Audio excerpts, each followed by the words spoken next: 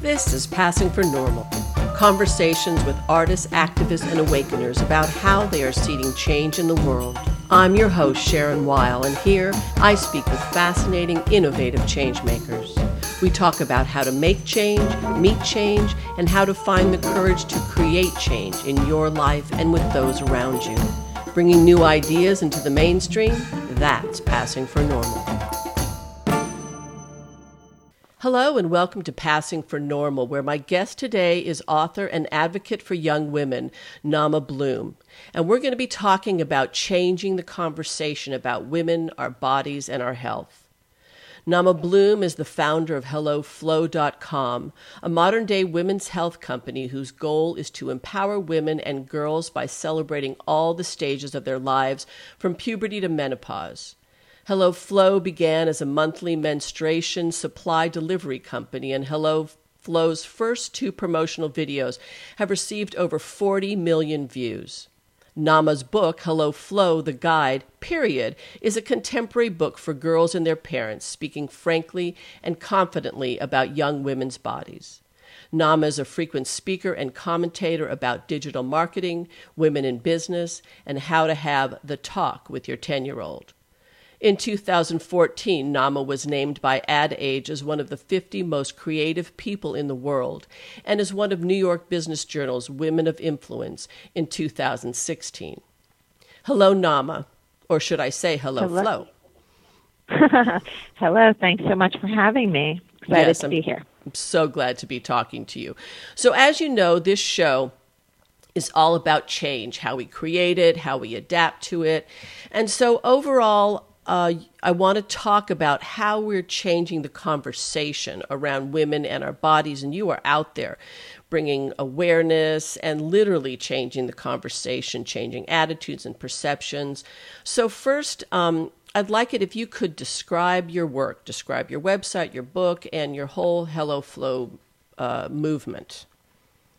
Sure. So it did start as a really simple business idea, which was really just send pads and tampons through the mail to women and girls when they needed them. But as I started doing research, and by research I mean talking to every woman in my life and every girl in my life about their experience with their periods, a bunch of themes came up that I felt like needed to be addressed.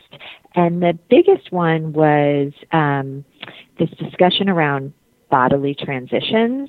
And, you know, not everyone obviously has children, but I feel like in a woman's body, there are three major transitional moments. One is when your body changes and you go through puberty, right? When you go from a girl's body to a women's body. Mm-hmm. Another is when you if you choose to carry a baby or have children, when you become a mother, there's a major hormonal shift and a physical shift in your body. And then the last one, of course, is around menopause. And the more I spoke to people, the more I became fascinated by these transitions and the fact that we all experience them so personally, but also universally, but we don't talk about transitions. Mm-hmm. It's almost like we pretend culturally that like you snap your fingers and it's changed, but that's, we all know from living in our bodies that that's not really how it works.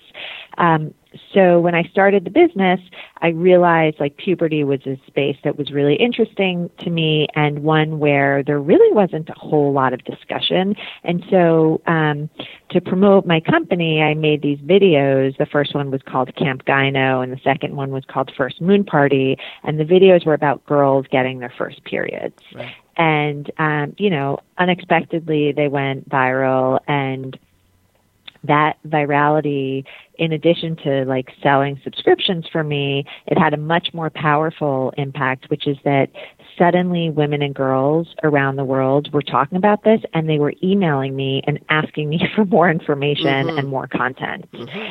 And it was really, it was eye-opening. I was raised in a pretty open household. And while I don't remember anyone sitting me down and having a puberty conversation, no one ever hid anything from me. And I had a pretty clear awareness of what was going on in my body. But as I started getting these emails from women and girls, I realized like my experience was not the norm.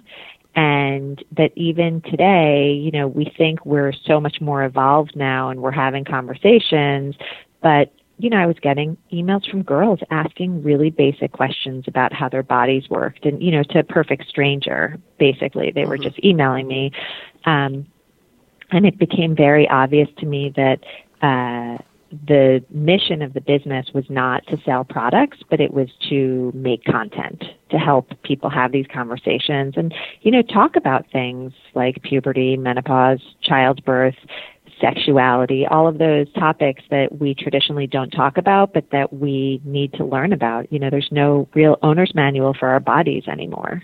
There was, of course, Our Bodies Ourselves, which was a Bible for me, but it's not the way people are consuming information right now. That's right, and we don't really have a culture. We don't live in a tribal culture. We don't live in a culture where this kind of information, or there are traditions about passing on or celebrating even these moments in life, right? These transitions in life. Yeah, absolutely. And even beyond the transitions, there are a few things that in the book I was I very much wanted to talk about.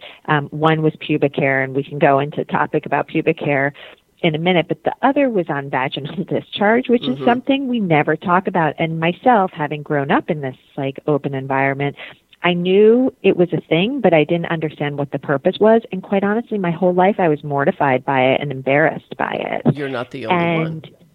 Of course. And, it wasn't until I had my first child when I was 35. And so, as a mid-30s woman attempting to get pregnant for the first time, I bought this book that had been recommended to me called Taking Charge for Your Fertility. And it explains ovulation and your whole body cycle. And you understand that cervical fluid, which is vaginal discharge, has this incredibly important role to play in That's fertility, right. both in knowing when you're fertile, but also as a conduit for the sperm to get to the egg. And it was all of a sudden I couldn't believe, this thing has this purpose, and I've been living my life ashamed of this, and now I'm tracking it, Right. And it was just, and I spoke to other friends who had read the book, and I asked, was this this big eye-opening moment for you too? And universally, everyone who had read the book described this feeling of relief that they finally understood what it was, what discharge was, and because we are all uncomfortable about these things, but there's no reason to be. That's right. And I just wanted to, change that. Right. So why are we uncomfortable about these things? What is the source of the shame that we have about our bodies, and especially about let's call it hidden functions, right? The ones that we don't necessarily see or show. Yeah, I mean, I obviously am not an anthropologist, and I've been waiting in this space for quite some time, so I have my theories. And generally speaking, my theory is that we do all subscribe to the notion that sugar and spice and everything nice is what girls are supposed to be like. And that carries through to womanhood. And, blood, discharge, that's not sugar and spice. And if if you think about how we look at girls and women in society, while yes, we are all human beings, there is a level of objectification and of a pressure to be what other people want. And I'm sure this happens for men and boys as well. Yes, but it does. They have their own ways in which they have to fit in. Conform. Yes. Absolutely. But I think that the way that women are supposed to be portrayed, supposed to with air quotes, is really tidy and clean and perfect and sexual. And that doesn't jive with, blood and discharge. Just doesn't. It's why, I'm sure every woman can relate to being uncomfortable pooping at a partner's house the first time, right? Like, yes, it's because we're also uptight about it because we don't think that's the image we're supposed to present of one of this like fully functioning human body. Right. We're not supposed to have smells, and we're not supposed to have, things that come out, and Yes. especially Or, not, especially not by surprise too, right? I mean, Yes. there is a certain, uncontrollable, unpredictable nature of being a woman. Even though we follow cycles, and sometimes those cycles are regular, but sometimes those cycles are not regular, right? And so the nature of the feminine is that it's not controllable, right? And so, Absolutely. and that is very disconcerting for many people. Yeah, I mean, I think, we're a nation of control freaks, perhaps. I can't explain it any other way, but I can say that when you start talking about this stuff, it feels incredibly liberating. And I have, there's so many times over the last few years when I've met people and they ask me what I do, and I tell them, and at first they're uncomfortable, but like within 10 minutes, I hear every story of their gynecological history because women are dying to, they want Yes. permission to talk about this stuff. Yes, they do. We want, not women as I am one, so I understand it, but it's this like desire for free speech when it comes to this. We've been like hiding it our whole lives. Yes.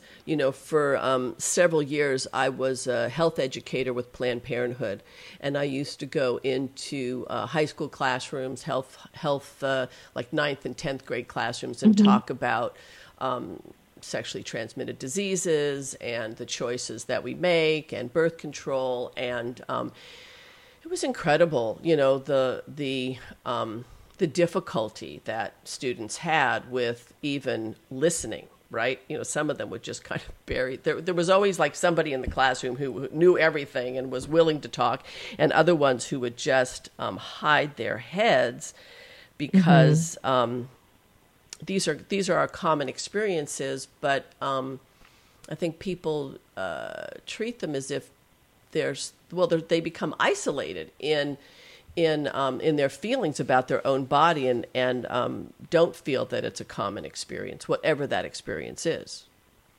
Absolutely. And, that's one of the things, the book is designed for girls who are going through puberty, so anywhere from 9 to 13, and ideally the grown-ups in their lives as well. But one of the things we took extraordinary care to do was explain how not alone you are and how universal this is, and even down to those feelings of isolation, because, adolescence is often a very difficult social time for kids. And, my theory is that it has a lot to do with where the brain is in its development and what the hormones are doing. But it is an isolating time because you are going through this and you feel like your body is betraying you. The whole world can observe your transition, and often the grown-ups in your life are constantly commenting on this transition. And you feel like you're this like freak all by yourself. And, we took, we went out of our way to make sure to constantly pull it back and make sure that the girls reading this book know that there's a lot that's universal about the experience. And while sure they're individuals and they have to make their own personal choices, there have been many people before them going through these same things and making their choices as well. Yeah, absolutely. So you're bringing awareness. You're bringing awareness to girls about their bodies, and you're bringing awareness about, how we function and how, the cycles of life. And you're trying to change the conversation by making it more comfortable and transparent to speak about it. And so how do you feel that this awareness that you're bringing and this freedom of speaking about it is changing the larger conversation about how women are perceived and how we perceive ourselves? Well, that's such a great question. I think, Sharon, the way I look at it is, look, for people who haven't read this book, obviously, so the book is a body book. It's like a third part body book, just explaining the hows and whys. And it's about a third a memoir. And I would say the last third is social and historical context, how women are treated when their body changes. Mm-hmm.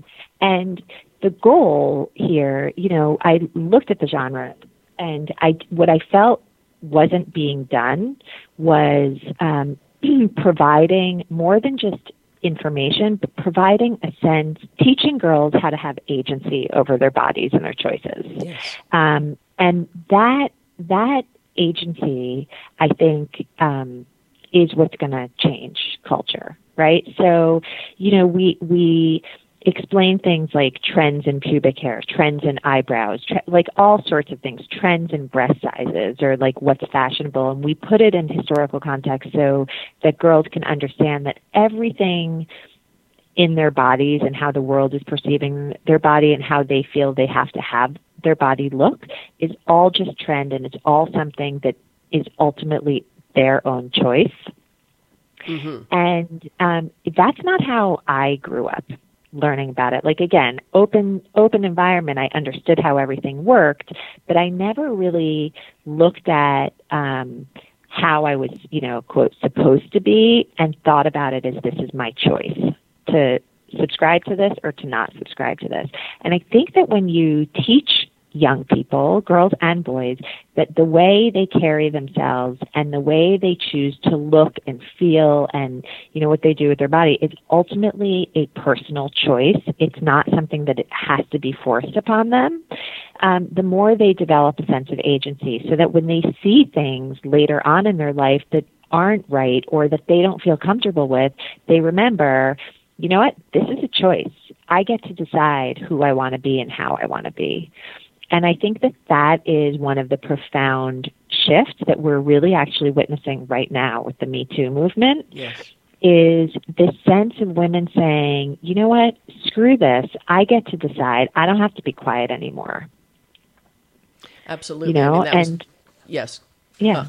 I don't know if you read the Salma Hayek op-ed in the New York Times. I think it was yesterday or the day before, but it basically is her story of how Harvey Weinstein took away her agency, and her telling the story now is like her getting it back. And it's such a poignant demonstration of how, like, remembering what's your choice and just knowing that speaking is a choice also, and that, as scary as it is, you're allowed to do it. I thought it was a really sort of powerful example. Yes, and, with you're calling the Me Too movement, or, this shadow of sexual harassment and really the overt play of power, using sex as power in the workplace, is, it's incredible that women are feeling able to speak up and that people are listening. It's not that women haven't spoken up before. It's that suddenly we're listening, and then, all of this is coming up. And so, there is this feeling. I was in the film business for many, many years, and there was just this assumption that, the price that you will pay for getting a job or, getting the next job, or, is that you may have to offer your body, that you may have to, there may be, some sort of sexual offering that has to take place, and you get to choose whether you do that or you don't do that. Or sometimes you're confused. Sometimes it's very confusing because it seems like one thing's happening when actually, you're trying to get a job and, your boss is trying to get you. And, and so I'm so curious, I'm so curious how, younger generations and how, bringing awareness and, like you say, this agency really can help women understand that no, I don't have to make that choice. And certainly the more you understand your body and the more you understand your own impulses and the more you can say yes, you can also say no.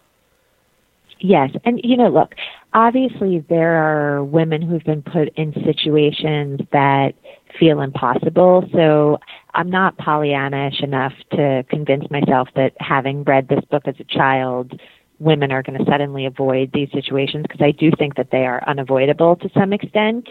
But I think knowing that it's not your fault is something we can help with and will help them overcome this stuff, right? So, and it's in every industry, and I think you said it a few minutes ago. Like, it's really about power. It's not about sex, right? So, and in part, it's because women in our culture have never been seen as equal from a power standpoint, and in part because we haven't been equal, right? Like, there hasn't been an assumption that we needed to be seen as equal. Like the patriarchy is a real thing. So, I hope that, the generations coming up are going to be in a different place. And, I remember when I was 9, my favorite nightgown said, "Anything boys can do, girls can do better." And I loved that nightgown, and it made me happy and proud wearing it. And, then I went to college and graduated college and started working, and I realized, the deck is kind of stacked against me. And having that knowledge wasn't necessary, believing that I could do things just as well wasn't necessarily going to get me further. But, you need to have this reserve of confidence and agency to sort of plow through these issues anyway. And, with Hello Flo, it was a tech startup. That's raising money as a woman for a startup is, the deck is stacked against you in this totally other way. And it was I had such challenges fundraising for my business. And eventually I was like, you know what? Screw this. I'm not going to fundraise, because I'm sitting here talking to these men with all this money who have never gotten a period, don't think it's a big deal. And they're not going to give me money. They're just going to waste my time. And they're going to think I'm, I don't look the part. I'm not 18-year-old guy wearing a hoodie. I'm a 40-something-year-old mother. I don't look like what they expect, and they're not going to give me the money. So I need to find another way to keep my business going, because I know people want this. And so I just, I kept trying new things, and eventually I found advertising partners, and I realized, well, wow, there are all these people who know that they have to market to women and are selling these products to women, and they want to share this messaging, and they'll give me money so that I can keep making content. It was but I needed to go through that, and I needed to understand that these people were never going to take me seriously. So rather than give up, I was going to just change the business. Well, that's brilliant. And, talking as I do with all sorts of change makers and change innovators, and really looking deeply into, what makes change and where does it happen, and even the name of this podcast, which is Passing for Normal, which I see as, infiltrating the mainstream with new and perhaps subversive ideas. Oftentimes the biggest change, the most significant changes do not come up the middle. They do not come up the middle. The mainstream doesn't change easily, but it comes from the side. It's an innovation. It's okay, it wasn't going to work. You weren't going to crack that nut. That's so entrenched, right? And so you did a really brilliant workaround, and look how many people, you came directly as much as you could directly to your audience, and look how they've responded. And so you're making change in that way. You're not only changing with the message, but you're changing how you are bringing that message about. Yeah, absolutely. And I mean, listen, I talk about it now with hindsight, because I'm sort of in a different stage. I'm no longer running Hello Flo, the business, and now I'm just focused on the book, and I have another job, so I can talk about it with a lot less emotion. But it was like a very brutal, painful process to be Yes. rejected over and over by the mainstream. Like, it's not for the faint of heart. And had I not seen that there was traction and interest in what I was doing, I could have given up a million times. And I thought about it so many times. But, the going the mainstream route down the middle was just not working. Like, they just didn't understand what it was I was trying to do. And, to say to a group of like 40 and 50-year-old male investors, it's like our bodies are cells for the digital age. They're like, what's our bodies are cells? Yeah, right. And why should I care? Like, they don't know it's sold millions and millions of copies and changed millions of women's lives, So like, they didn't have the experience to know. And quite honestly, they thought it was like a cute little, I was like a mompreneur, like, this is just like a little side thing that wasn't significant. I haven't heard that term before, mompreneur. It's I like that. It can be used in positive and also negative, Absolutely. like a little pat on your head. Absolutely. Go back to raising your kids. That's right. And so, the culture that you are changing is not just, and the conversation that you're changing is not just the conversation about how we feel about our bodies or know about our bodies, but it's really about how do we bring awareness, and what are the vehicles through which we bring awareness, and how do we fund them, and how do we get them out there, and how do we do business as women. Absolutely. And, listen, I do think that knowing about our bodies is helpful in all of those other things, in as much as, like, we have these complicated bodies and we should understand how they work. And I believe more than anything, knowledge is power. And if you know what's happening with your body, you can advocate for your health. And when you start advocating for your health, you can advocate in other aspects of your life as well. I think they're all connected. It's all about knowing how to be a good advocate for yourself. Yes, and one of the principles for change that I talk about in my book, Changeability, is called Align with Nature. And it's really about looking for the proper timing for making change, and for literally looking at how nature does it, and how can you utilize the energies of nature to support the change cycle that you're in. And so, looking at our own bodies, and both the monthly cycle that women go through, and sometimes, like, to really understand the cycle of your own body and the changes that it puts you through, and the mood changes, and the availability changes, really can be something that you can guide your day by, guide your life by, as well as the different phases of life, that you're in.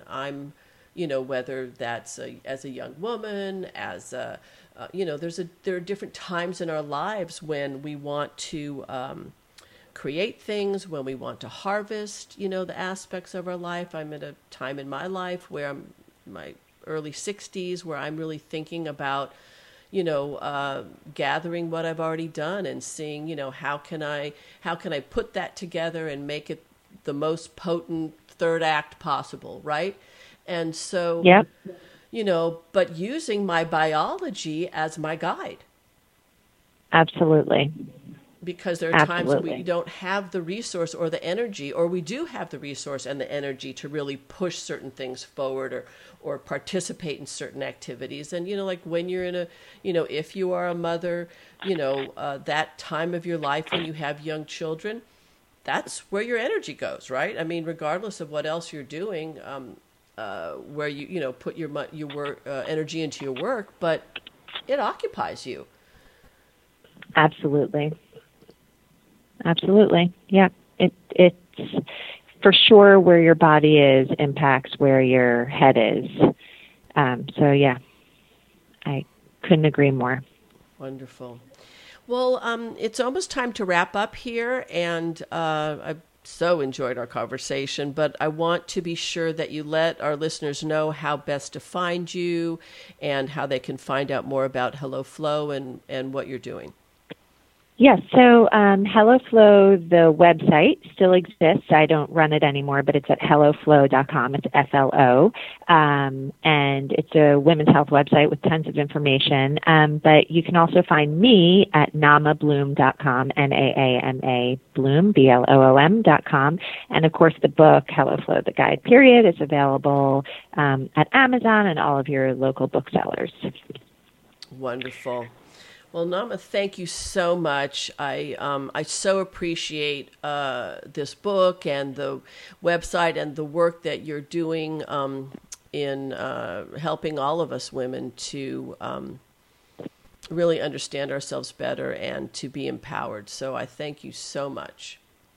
Thanks so much for having me, Sharon. Really appreciate the opportunity. Okay. Bye now. Bye. This has been Passing for Normal, conversations about change. To find out more about author Sharon Weil, go to SharonWeilAuthor.com. You can also find out more about the Changeability books and about all the guests featured in this podcast at that website. Large or small, go out today and make a brave change. Whether creating something new or responding to a changing world, navigating change is the new stability.